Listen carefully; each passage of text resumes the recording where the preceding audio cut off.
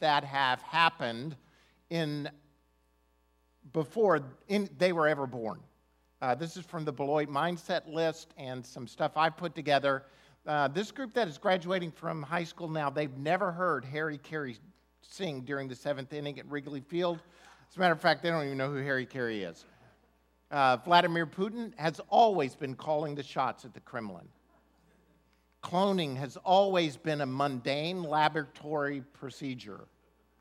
Serena Williams has always been winning Grand Slam singles titles. Wow, do you not feel old when you start seeing some of these? SpongeBob SquarePants has always lived at Bikini Bottom.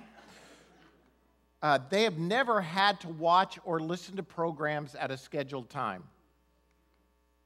If you want to reach them, you'd better send a text. Emails are oft ignored. They disagree with their parents as to which was the first Star Wars episode. NFL coaches have always had the opportunity to throw a red flag and question the ref.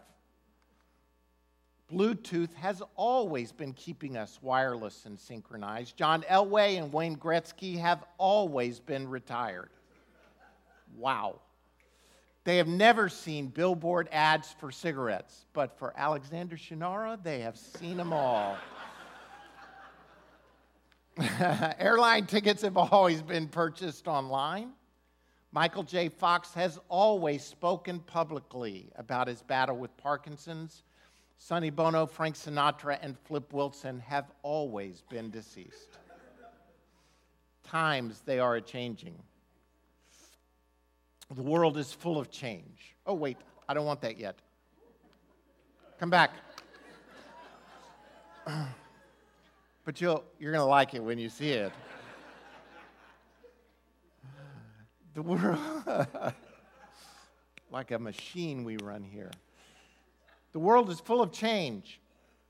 But there's this unchanging truth that I want us to see today, and it has to do with the centerpiece of Christianity. In just the moments we have ahead, I know that most graduation messages center upon this: hope for the future, that you have a destiny in the Lord, live godly lives. And I am for all of those things. But today, I want to give you a part of the gospel that I think is oft neglected, and it's this: what happens when I screw up? What happens when I mess up? What happens when things go wrong? What happens when I sin or am sinned against in the world to come? Because here's the one thing I'll promise you, it's going to happen. If you want to look around this room, one thing you will see are people that have messed up. Some of them quite spectacularly. Some of them you don't know about. Some of them you do. What happens then? This video that I started, this is from last week. This young lady, 24 years old, she's doing exactly what you think. She's smashing in the windshield of her boyfriend that she has just gotten word has cheated on her. And so she's smashing in his windshield, and this goes on for quite a while. She is going, and by the way, this is Cullman, Alabama justice. This is in a parking lot in Cullman. I wish Stacy were here today, because this is how, don't cheat on a Cullman woman, is what this has to say. This 24-year-old woman was arrested for disorderly conduct, and here is what she dances a little bit. I don't know if you get to see her, and stays on the cell phone the entire time. Here's what she said afterwards when she'd been arrested. I already knew going into it that I would have to face some consequences, and you know, it kind of sucks. But like I said, I prayed about it and stuff, and I did it anyway.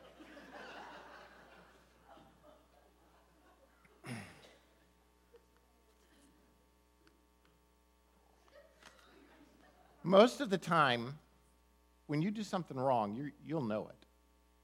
No one is going to have to tell you that you did something wrong and it'd be a surprise to you. The question is, what then? What then? I want to go back to a familiar biblical story, summarize it quickly, and give you a couple of points. And it's the story of the thief on the cross. When Jesus was crucified, he was crucified between two common criminals, two thieves. They were hoods, they were thugs, they were probably killers. We don't really know. We don't know their names. We don't really know anything about them other than the description that they were thieves. Tradition suggests that they were political revolutionaries, probably wanting to overthrow the Roman yoke of government. They were probably ruthless men, but we don't know really anything about them. We don't know their names. We don't know their hometowns. We do know this. They were supporting players in the greatest drama of all time. It might appear that they were exactly the same, but they were different. Both had been severely beaten. Both were on the verge of death. And in the conversations we hear with Jesus, between Jesus and these two thieves, what we see is, and here's what I want you to hear. One man wanted escape, not forgiveness. One man wanted forgiveness. And when we're caught in our wrongness,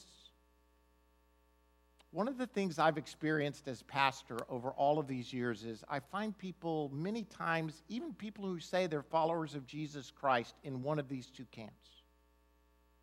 One may really be seeking forgiveness, but there are others who all they want is escape from the consequences of their actions. So though this story is presented kind of as an entry point into the kingdom, entry point into the gospel, I believe the gospel goes through all parts of our lives. It's not just about how we get in. The gospel is about how we live and about how we fail and how we recover.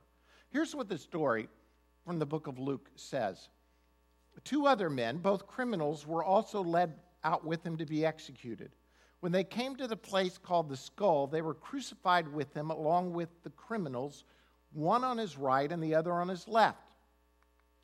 There was a written notice above him which read, "This is the King of the Jews." One of the criminals who hung there hurled insults at him. "Aren't you the Christ? Save yourself and us." But the other criminal rebuked him.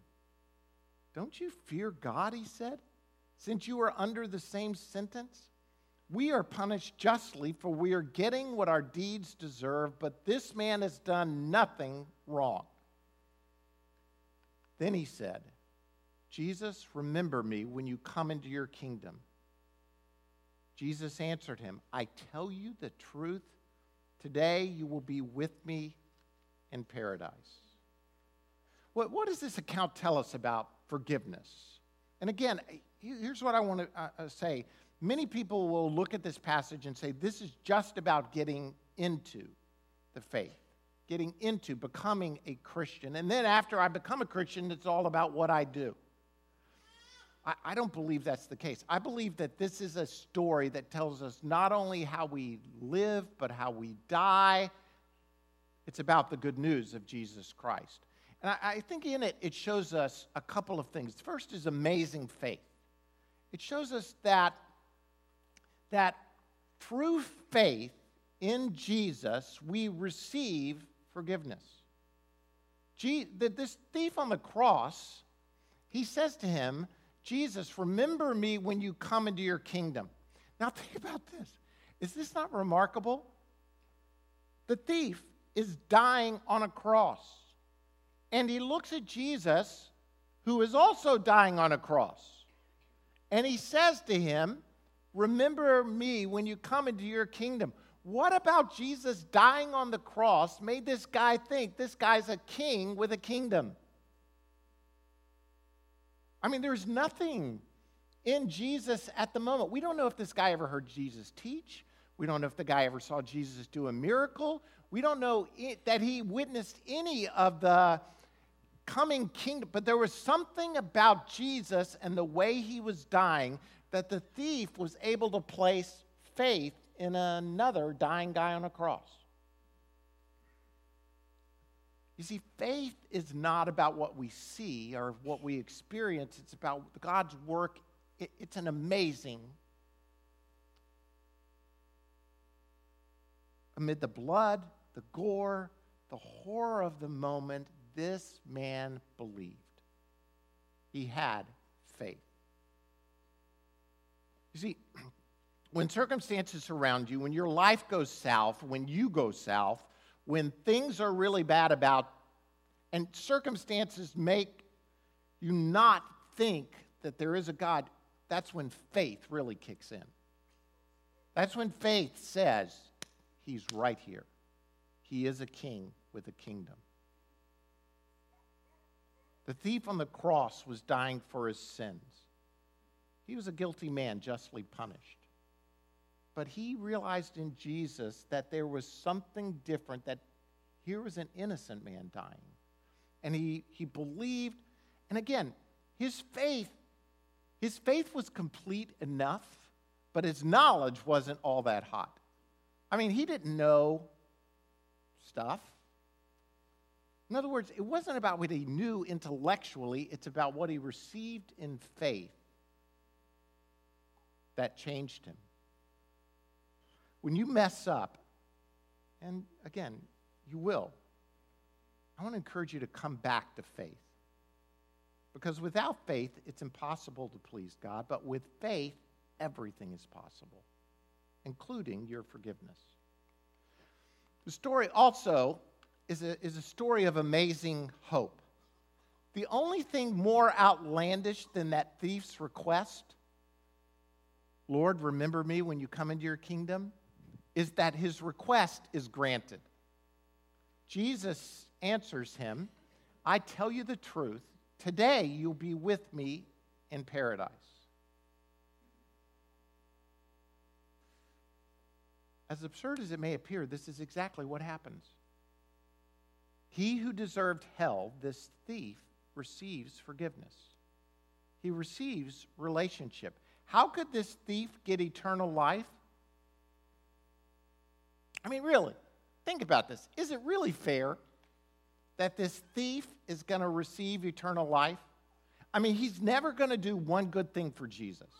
He's never going to tell anyone about Jesus. He's never going to go to church. He's never going to give any money. He's never going to usher. He's never going to be a greeter.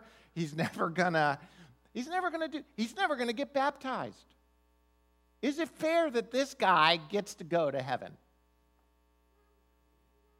You see, that's the hope that we live in. We too often value things that really aren't valuable and place little value on the things that really are. Max Lucado, in one of his books, he tells a true story about these criminals who broke into a store, and what happened is they didn't steal anything. All they did was, as a practical joke, change the price tags on all the items. They went around the store and they just put like a price from a stick of chapstick on a boombox or a TV, or they just changed all the values in the store. They didn't steal one thing and then they left. Here's what is really remarkable, as Max Lucado tells the story. Store opens the next morning. They don't notice anything wrong. It takes them 4 hours before they realize something's gone wrong. Some people paid outrageous prices on some things, and some people got a bargain. 4 hours to recognize that values had been shifted. Listen, today we go through our lives without realizing that values have shifted. That the things that are the most valuable, we devalue. And then we elevate things that are really not. You see, even in Christianity, we elevate appearance and performance and say these things are really a big deal. This thief guy, he's proof that appearance and performance are not what God's looking for. He's looking after faith and a heart that's completely his.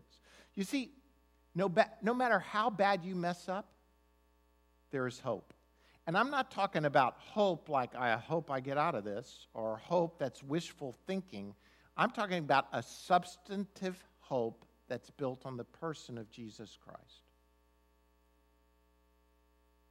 I want to encourage you, don't value things that really aren't that valuable. As I get older in my life and existence, I realize the things that I once thought really mattered, they really don't.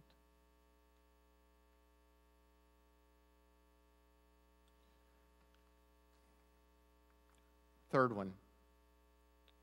It's for you, Mr. Buddy. Amazing grace. How did this man get into heaven? How did this man get into heaven? It is by the mercy and grace of God. I mean, strictly speaking, how did this thief get into heaven? Only by God's grace. It's the grace and mercy of God. Jesus, you see, was not just another man dying on the cross. He was a perfect man, one who had never sinned or done anything wrong. He was the Son of God. He was God incarnate. It's hard to wrap our minds around, I know, but this whole truth that Jesus is God and God died on the cross, Emmanuel, God with us.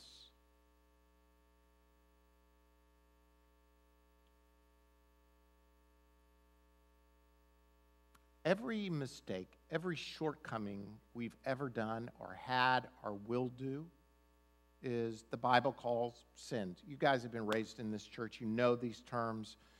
These mistakes and shortcomings are sins, and we can't pay the price for our own sins, so Jesus did it for us on the cross. The debt had to be filled. Only Jesus had the currency that could pay this debt. And he took the debt and canceled it on the cross.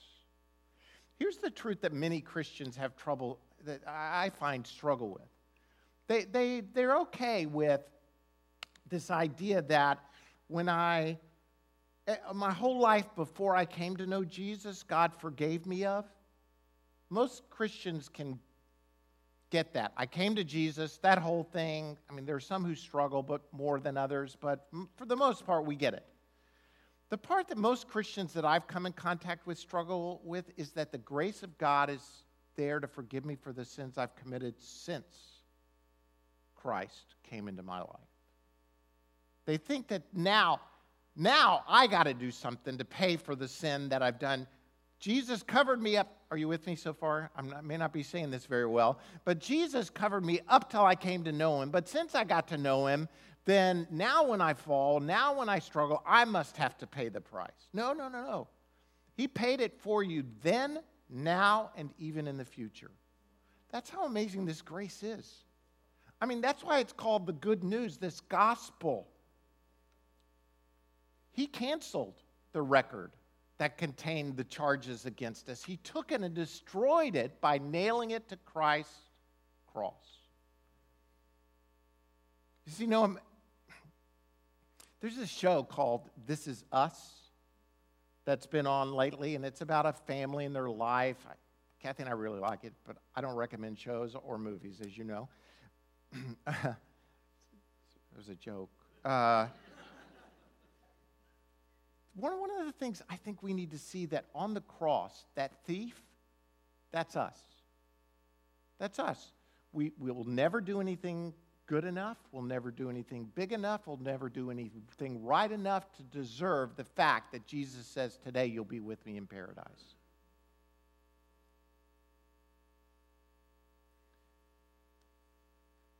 As you leave fullness and go off into your life ahead, a couple of important questions. One, have you received this Jesus for yourself? You see, we understand that as you go to college, really this is the point in your life where your faith has got to become your own. You know, hopefully over the years we've we've helped you with that at Fullness, where it's not just your parents' faith, but it's becoming your faith. But that'll become more real in the days ahead.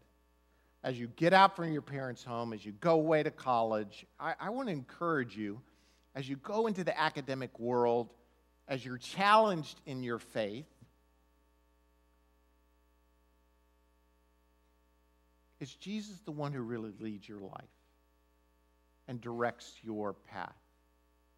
It's the only way to have a relationship with God, your Creator, is through Jesus. And then the second one is this.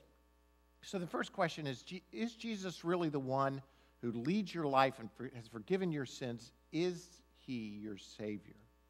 The second one is another one. If you are a follower of Jesus Christ, what do you do when you mess up?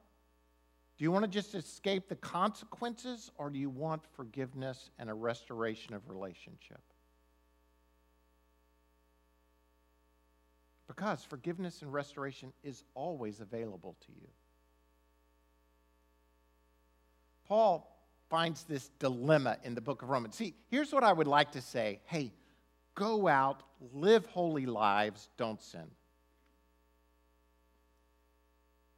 But as good a place as this is, and you may not know it, but there are a bunch of people here who have messed up a lot. What happens then? Paul says this, but where sin increased, grace increased all the more. And here's what he's saying. No matter where sin is, grace is bigger. It's always bigger. So that just as sin reigned in death, so also grace might reign through righteousness to bring eternal life through Jesus Christ our Lord. Paul's saying this gospel is so unbelievable that no matter where sin is, grace is bigger. Sin, grace. Sin, grace. Sin can never overcome grace. But then he kind of anticipates the argument. Wait a minute.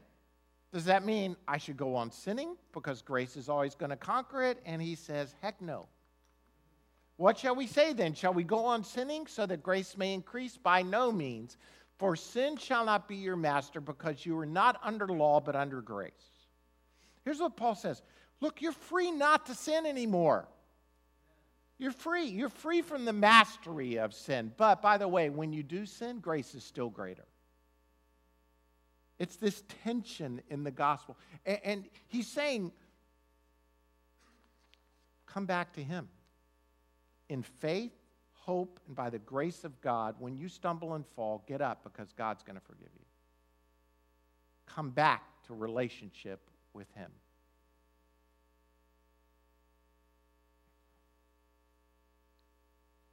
We here at Fullness, we love you guys. And we cannot wait to see what God has for you in the days ahead. We're so encouraged by all that God's directing you. I mean, think about, we have 5 graduates here at Fullness.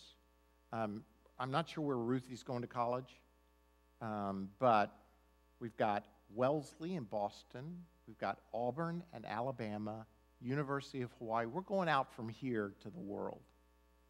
All over the place. It's exciting to see what God has for you in the days ahead. I want to encourage you that as you go, know that we go with you. And that by God's grace, we're going to be praying for you. We can't wait to see what God has. And I want to let you know that even bigger than us, there's a great cloud of witnesses that surrounds you and helps direct you forward. There's a book by an author by the name of Gene Edwards. He's written a very allegorical, symbolic work of what the work of Christ was like. And one of the volumes is called The Triumph. And in this, he's picturing the cross and the death of Christ, and it's from an angelic point of view. And in heaven, he pictures Gabriel, and he pictures this other angel he calls the recorder, the one who's kind of recording history and the book of life. And there's this conversation that happens between recorder and Gabriel at the moment of the cross. And I want to just read it to you in closing. At that moment, Recorder appeared beside Gabriel. In the name of all that is holy, Recorder, what is that? The face of the ancient messenger was aglow. Do not ask what it is, ask rather who it is. You mean that is a someone, a person? You mean a... Not only is it a someone, responded Recorder, it is a human being. A what? You heard me, Gabriel. You are not deaf. But that is impossible. They do not look like that. That which is approaching our realm, our now unguarded realm, is a human being. Not only a human being, but one who is very much one of the fallen race of Adam. The entire host had surrounded Recorder, hanging on every word. The shared thought in every spirit was, but who can this be? Recorder says, such glory, such beauty, such purity, such perfection. Never have my eyes seen the like.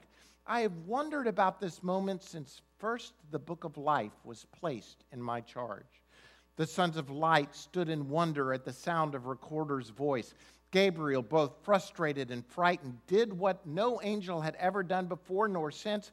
Gabriel grabbed Recorder and shaking him thundered, if this is a who, then who is it? Paying no attention to such irreverence, an ecstatic Recorder threw his hands above his head and roared, do you not know, hosts of heaven? Have you not understood? Sons of creation, do you not realize what grand a redemption your Lord has this day wrought? Do you not know who even now comes to join us in our realm?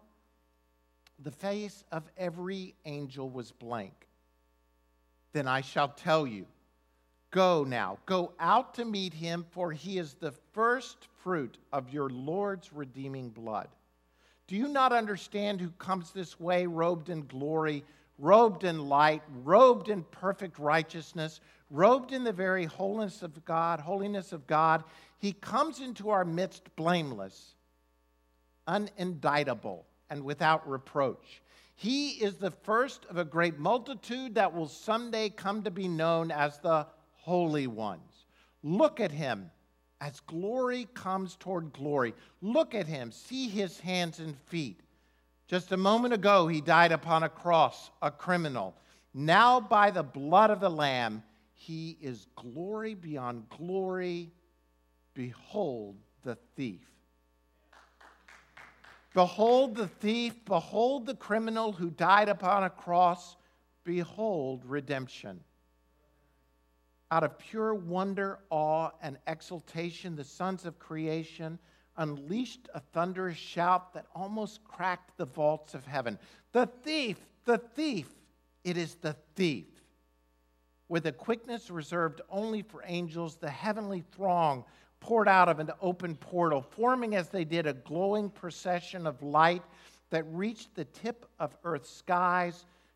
Shouts of joy and jubilation flooded the air as the Bedouin reached the staircase of angels who cried, the thief, comes now the thief to join us in our realm by the blood of the redeeming Lamb. Lord, this morning we thank you.